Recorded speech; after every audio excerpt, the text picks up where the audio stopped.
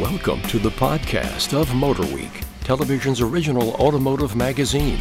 Motor Week is made possible by rockauto.com. Here's your Motor Week podcast host, John Davis. And thank you, Alec Webb, and welcome everyone to Motor Week podcast number 240. I'm John Davis, and joining me today are our writer, two-wheeling reporter, Brian Robinson. Hello, everyone. Looks like a nice day where you are, Brian. Our over-the-edge reporter, Greg Carlos. Hello, hello. And we are delighted to have a special guest, our online auto parts expert, Tom Taylor. Tom, welcome. Well, thanks for having me, John. Okay, we got a lot to get to today, but because Tom is here, we're going to start with him first. We'll do that. We've got a car to talk about, a lightning round. We've got a question from a viewer. We'll see if any of you have got any rant and raves. But Tom, you brought up a subject when we were getting ready to plan this podcast that really hadn't occurred to me, and that is, we all know that you're really supposed to pay attention to the owner's manual when you are doing your oil changes to make sure you use the correct oil. But I really wasn't that aware that the fact that most cars now are direct injection, that also had effect on it. So why don't, with that little bit of introduction, why don't you elaborate what's going on when it comes to direct injection vehicles and oil changes? Well, they discovered that direct injection, you're putting the gas right into the cylinder instead of having it go through the intake manifold and have a long time mixed with the air. So when you spray right in the high pressure right in the combustion chamber, it doesn't have time to mix with the fuel necessarily adequately. So they're starting to see that over time you'd have soot build up, and that soot would get mixed in with the oil and cause wear in the engine, specifically in the timing chain. It would loosen the links in the timing chain, and the timing chain would skip, and so the engine would either throw an error code or not run. And then the other problem they saw was in turbocharged direct injection engines, there would be knocking. I think they call it low speed pre-ignition. Yeah, I've actually heard that. And as you get so severe, it would be when you're starting out at low speed and there's a heavy strain on the engine. So like if you're starting out from the stoplight or something, giving it lots of gas but not moving real fast yet. So about 2 years ago, the Oil Institute came up with a spec to help reduce that called SN+, and you'll see that on oil bottles. You're familiar, on the back of the oil bottle will be GF5, SN, it used to be GF4, SM. So there was SN Plus to fight those problems with the direct injection engines. And then this year they came out with a GF6 SP that specifically, again, is to help the direct injection engines prevent the problems. And it's really, interestingly, it's really tied in with the Ford EcoBoost engine. It's actually part of the specification to get the GF SP classification is the oil has to be tested on a Ford EcoBoost. And I don't think it's so much that the EcoBoost engines have a more of a problem than other direct injection engines, but Ford has just sold a lot more direct injection turbocharged engines than anybody else, and they put them in everything from little engines in little tiny cars to larger engines in big trucks, accumulated hundreds of thousands of miles.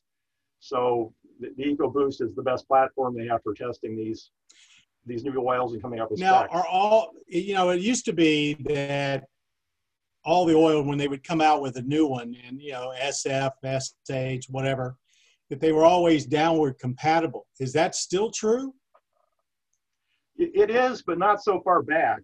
They'll say it's backward compatible, for the last 20 years, but where it's not backwards compatible necessarily is with old flat tappet engines. Where you don't have, you have two pieces of metal banging against each other, and the zinc/phosphorus has been taken out of the oil. So there's conflicting story. It's not been taken out, it's just been reduced. So some people are worried that'll cause wear in old flat tappet engines.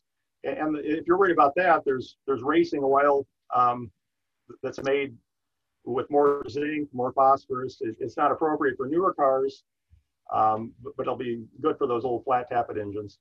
So in the end, excuse me, the best advice, is it still just to go by the owner's manual? Or if you've got one that says, you know, SN, you can use SP, but don't go too far down the link?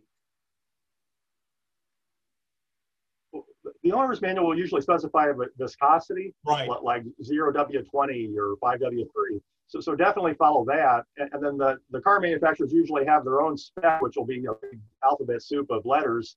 And so some oil manufacturers will put that on their bottle too. And sometimes that's a mix of marketing. The car manufacturer wants to sell the oil. They have an agreement with a marketing agreement with some oil company. But to answer your question, the main thing is the viscosity, and then you're safe if you just go with the newest, what's on the shelf, the SN, S plus, or SP. Yeah. What you don't want to do is, and I'm always surprised. I stop at a gas station at a grocery store or something, and they'll have racks of 10W30 sitting there. Yeah. And I'm like, well, 10W30 hasn't been spec'd in a gasoline car since the early 90s. So a lot of people are putting the wrong oil in their car, and whether it's direct injection, almost every new car is using oil not just as lubrication and cooling, but as like a hydraulic fluid to control cylinder management. You switch from 4 to 6 or 6 to 8, variable valve timing, all sorts of things. So the main thing is use the viscosity that the car manufacturer recommended. Yeah, I'm amazed that you can actually go into a service, quote unquote, quick oil change or something, and you know they're selling 10W30 to a relatively new automobile, and you're thinking, get me out of here as fast as I can. Yeah, and the 10W30 is actually recommended by Ford. They have a special 10W30 for certain Ford diesels. So yeah, you really have to pay attention. You brought up a good point. You've got to talk to where you take it. Even if it's a dealer, you got to, hey, you're just not using what you have a big can of and you want to get rid of there. You're using the right oil for my vehicle. And I guess we should point out that, a lot of new engines are 5W something, and some are even 0. And it's all a matter of how the engines are built now with tighter tolerances and so forth. Right. If you have an older engine, you don't think you'll get better gas mileage if I use 0W16 in your oil, because it wasn't made for that. So it's not providing adequate lubrication between the moving parts. While I've got you on the line, there's a couple of things that, since I know you stay up with what's going on with parts on all the new cars, which has got to be a monumental task. 2 things. One is not seasonal, but one is. But first thing is, just this past week, I did and I bet I passed, in the course of a day, 5 or 6 cars with daytime running lights out on one side or the other. And a couple of those cars were LED equipped vehicles. Now, I've always been under the impression that, the big problem with LEDs is that it's generally a dealer item, because they're often molded into the cases and so forth.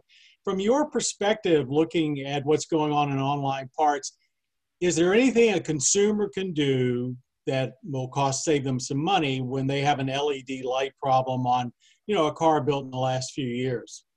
If there's demand for the parts, then the aftermarket retailers will have the parts. So yeah, LEDs are available. They are often part of like you described, the headlight assembly. Yeah. So it'll be a body part versus just a bulb, and so it might be more expensive, but it'll be a lot cheaper than the car dealer would charge, and they are available. What about drivers? Are they all self-contained now, or are there other components? When they first started doing a lot of these high energy lamps, they had some power supplies and stuff that actually cost more than the light fixtures. Yeah, the high intensity discharge lights, there's a ballast that the bulbs are more expensive and the ballasts are expensive also. And I'm not familiar with, I don't think that's on any cars with LEDs where there's a separate driver that has to power the bulb. I mean, the whole idea there is to save energy. Right. Also, this we're recording this in the middle of October, and October is National Fall Car Care Month. How about some sage advice on what people, especially if you're sitting at home doing less, so going out that you should have? Give us some sage advice about parts people should be looking at to get their car ready for winter. And while you're at it, I'm going to ask you to answer the question that we get almost daily. And that is, if my car is sitting at home, should I change the oil as frequently as I was beforehand? Let's see what you got to say.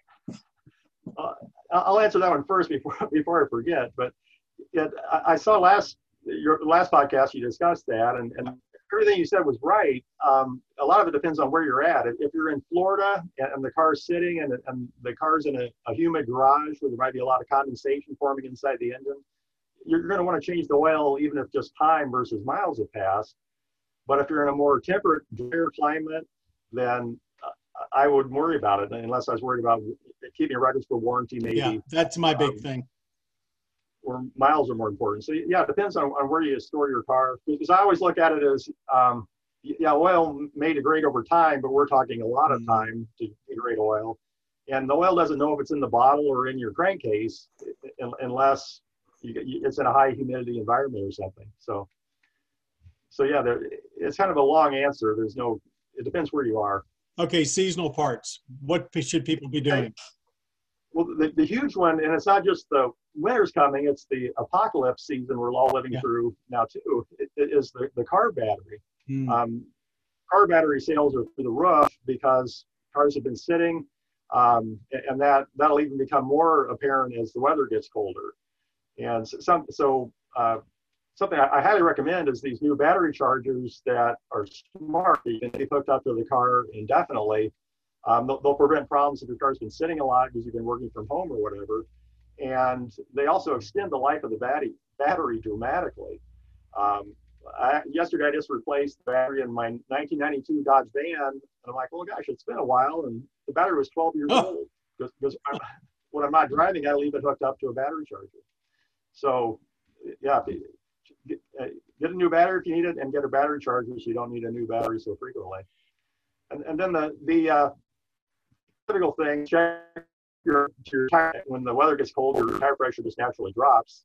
So it's a good time to check that. And check your wiper blades to see if they've dried out and are falling off. If you have an older car that you may be adding distilled water to quite a bit, adding to the radiator, check the mixture of your coolant to see, okay, is it mostly water now? Do I need to replace the coolant? So it's a 50-50 mix of coolant and distilled water.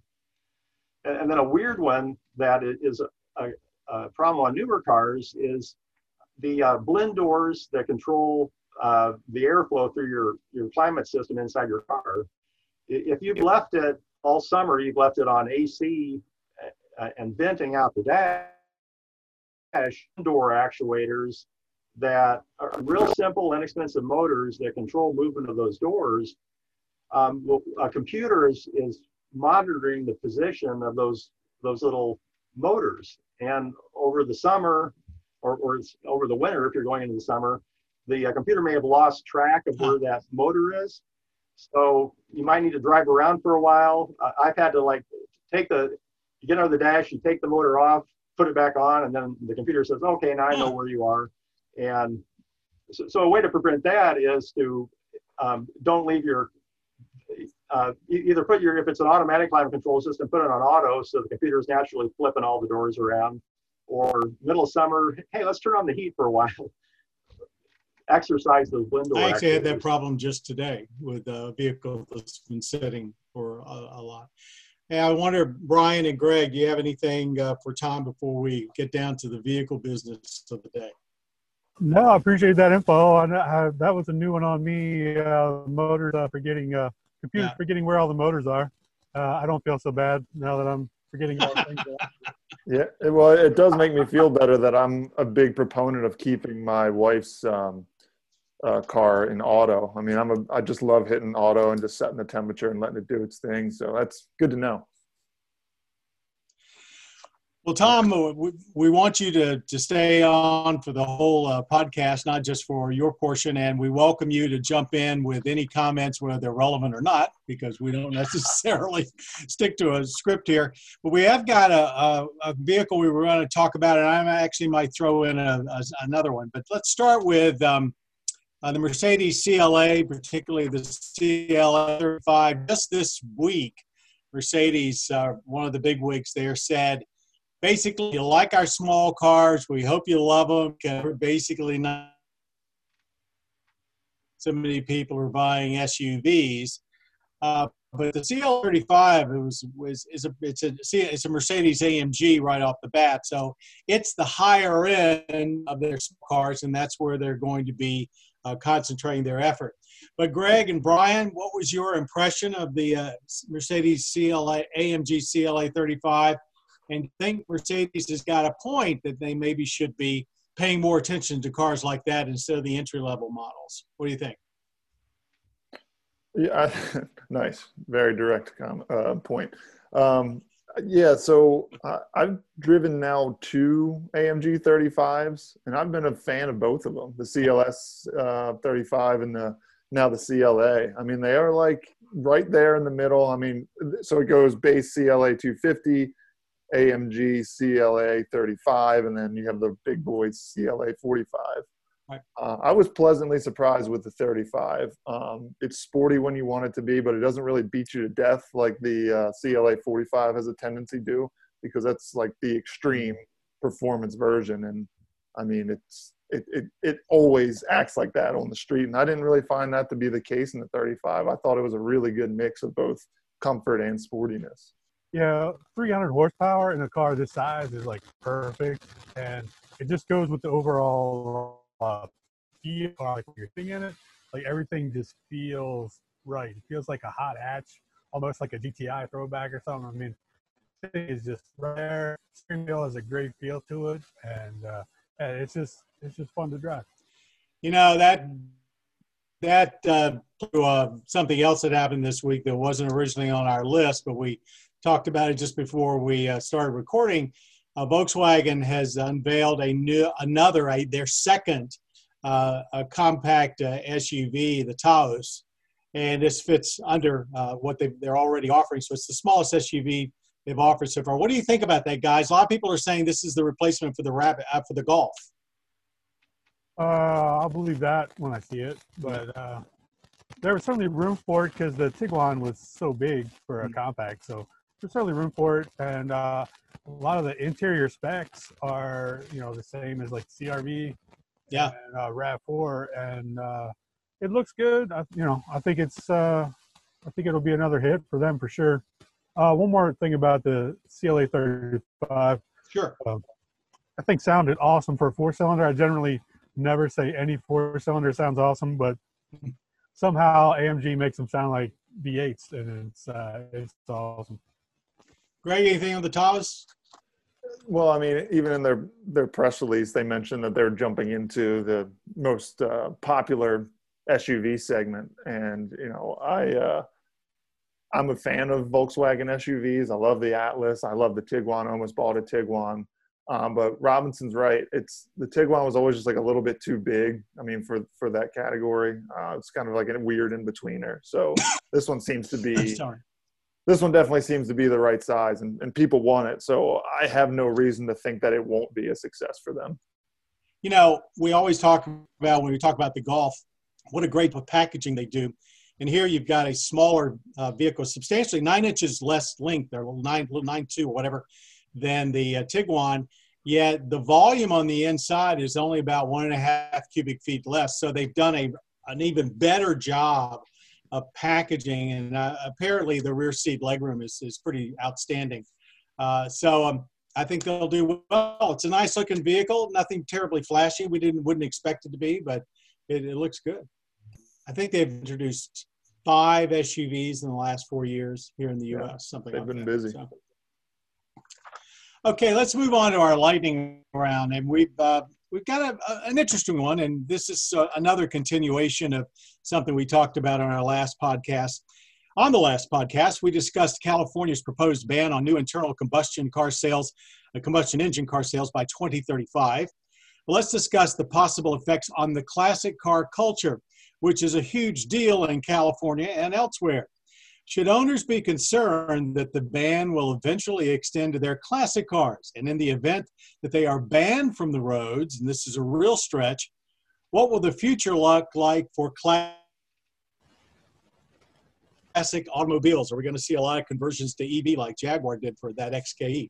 So let's take that ban in California and let's say that's whatever the states like our home state of Maryland that can follow California's rules. Suppose they implant that ban here. What's going to happen to classic cars? I'm not really a futurist. I have enough problem dealing with reality, but I'm pretty sure there's been movies on the very topic, and it's very apocalyptic, and eventually a lot of cool cars come out of it, and they win in the end. So I'm not really worried about the cars. The big thing is in California, what we consider classic cars and are still a lot of people's daily drivers. Just with the climate out there, you know, they've got 30-year-old cars that they're still driving since they bought new, not because they're classic car fans, but just because their car lasts forever. So I don't think this is something we'll have to worry about in the near future anyway. I agree with Brian. I think the classic car drivers are safe. The California's never gone after the classic car that's in the garage and gets driven, 300 miles a year because it doesn't help them politically and it doesn't really have any impact on the environment. The people that can afford new electric cars are fine, and the people with classic cars that have a garage to put a classic car in its baby are fine. It's that middle group that's 90% infinitely buys and or maybe only buys used cars because it has a huge impact on the used car availability. It used to be used cars were you had time and you had mileage that would determine the value of a used car. And in California, it'd be easy to find a 15-year-old, 20-year-old car with low miles on it that you could buy for $7,000 or $5,000 and drive it for 10 years happily. But if you have an electric car, whether it has 150,000 miles on it or 10,000 miles on it, once it's 12 years old, the battery's going to need to be replaced. So that's a built-in huge expense that really skews the used car market, if the used car market is only going to be electric cars. Yeah, I personally think that initially anyway, if they go through with this ban, it's going to make any used internal combustion engine car a lot more valuable. Yep. Yeah, car hoarders, you were right all along. That's what I tell my spouse. It's like, those are all investments in the yard and in the garages. And Greg, any comment on that? I mean, you're, as the youngest in our group, what's your viewpoint on it? Are you worried about, say, your offsprings growing up in a world that doesn't have any internal combustion engine vehicles? I wouldn't say I worry about it. I think that eventually, I don't know how distant the future is for this, but eventually we will get away from it. But I do want to speak to the whole, let's just say it happened. Let's just say they banned in some dystopian world all internal combustion cars. So say you have a classic car, there would be a small group of people who would make pay the large expense to convert it to an electric car, but then you kind of lose the whole aura of a classic car. I mean, the reason people like not classic anymore, right? Because of the smell, because of how it drives, because of how it sounds, and then that's all gone. I mean, don't get me wrong, it's cool when you see like what Jag did, like you said, with the XKE converted to an all electric, but it kind of takes away some of the personality of what a classic car is. Yeah. So I just don't see that being a real trend if it ever were to happen. I think something we talked about California and we talk about Maryland. Something they have in common is not the extreme cold winters. I haven't heard a lot of pushing for electric cars in northern Minnesota or Canada. Because 40 below, trying to heat a car with a battery is difficult. And if you're trying to power the car with a battery too, I'm not sure. Maybe the electric cars with propane heaters or something to warm up the battery and warm up the interior. I don't know, but. 50. I personally don't think it's going to happen by 2035, maybe 2050. I don't know. but 2035 is only 15 years away, and that's just 2 product cycles. And right now, what are electric car sales? If you include all of them, they're way under 10% and probably will be for a while. So I think this is a political move. Of course, California has done this before by trying to mandate electric cars.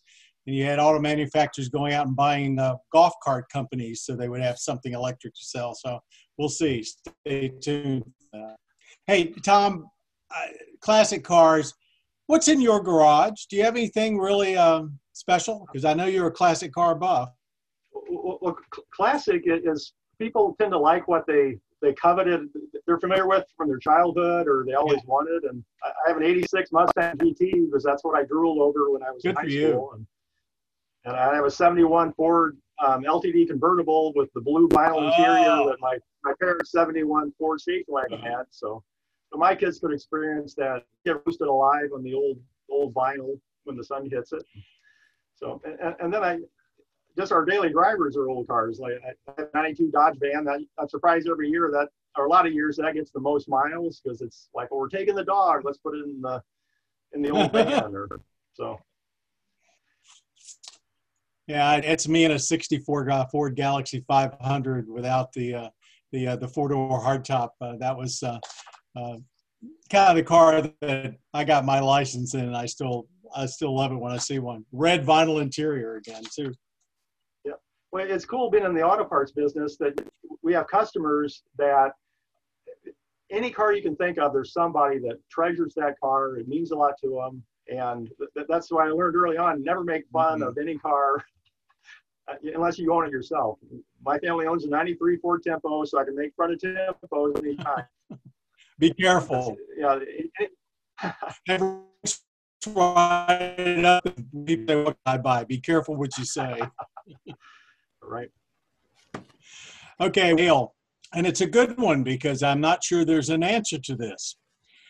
Dale says, we have a 2020 Toyota Highlander, and we were told by a friend that if we leave the key fob in the vehicle for a long period of time, it could drain the main 12-volt battery, and within a week it could be dead.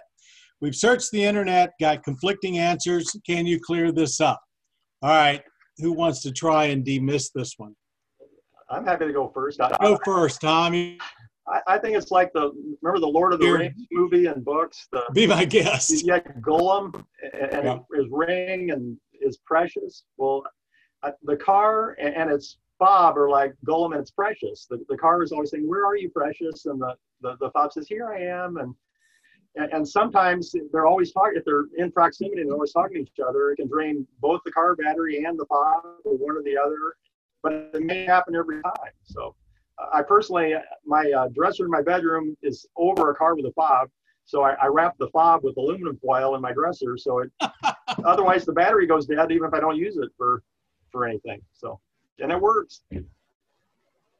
Yeah, I think to be fair to Dale, there is really not any concrete data on the internet, at least as far as I looked. I didn't see any like real articles written about it. You have people who think they know what they're talking about on both sides. People who say it absolutely will not kill the battery, and people who say it absolutely will. But what Tom says is right. I mean, with these key fobs, they're trying to find each other. So even if it's just a small amount of juice being used, it's trying to stay in contact. But I think the bigger point is you probably shouldn't leave your fob in the car or around it, because if it's in the car won't lock. So you have security issues there. And then obviously being around the car, if it's just in that range, I think like what Tom said is it's going to use some sort of energy. Yeah, I can't possibly compete with Tom's answer. I would like to hear that again, actually. That was so good. But my only comment would be if we could get this guy's address, because I'm kind of in the market for a Highlander, actually. That would be great. But it's new. Not anymore. It's got a half-dead battery. The key fob, let's get it away from the car. Here, John, what? I just said that, if you do have the best thing is to get the key fob away from the car, because it has a relatively low power to it. So it's got a limited range, unless you want to stick it up next to your head or something. You've seen those on TV. Well, like Right. you said, it really is like a limited range, because you could be an arm's length away and try to touch it and it will not unlock. I mean, you pretty much have to have it like right up on the car, which is the point of it.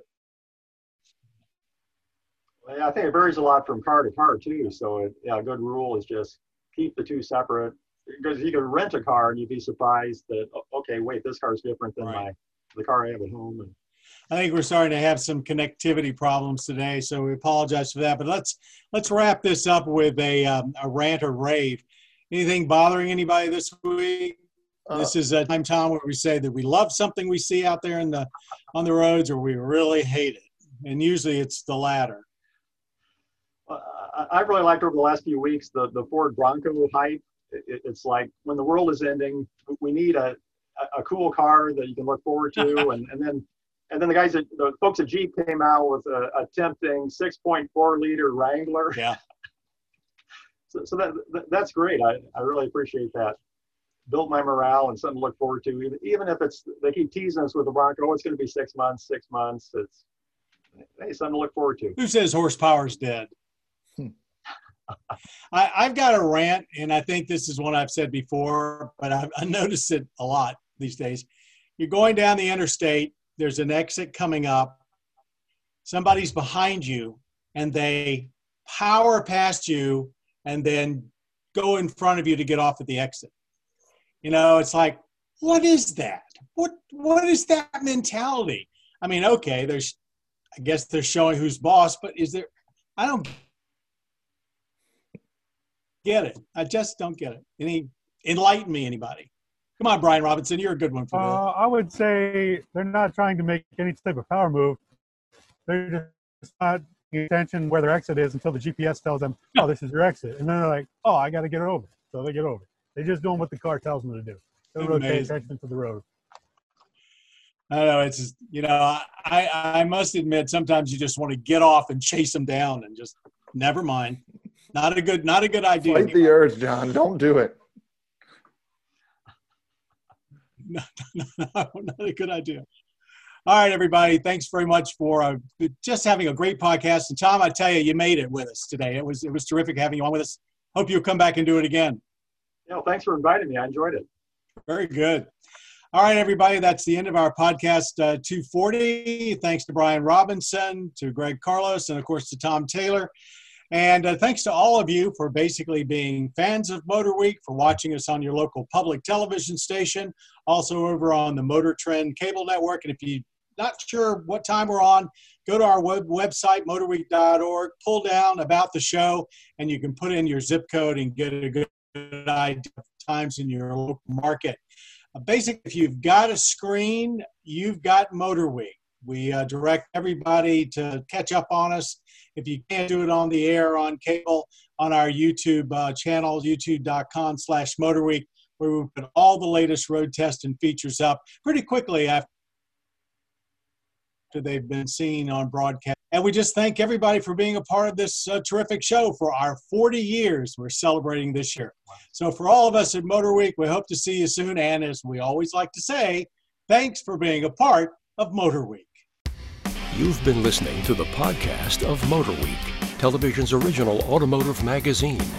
Motor Week is made possible by RockAuto.com.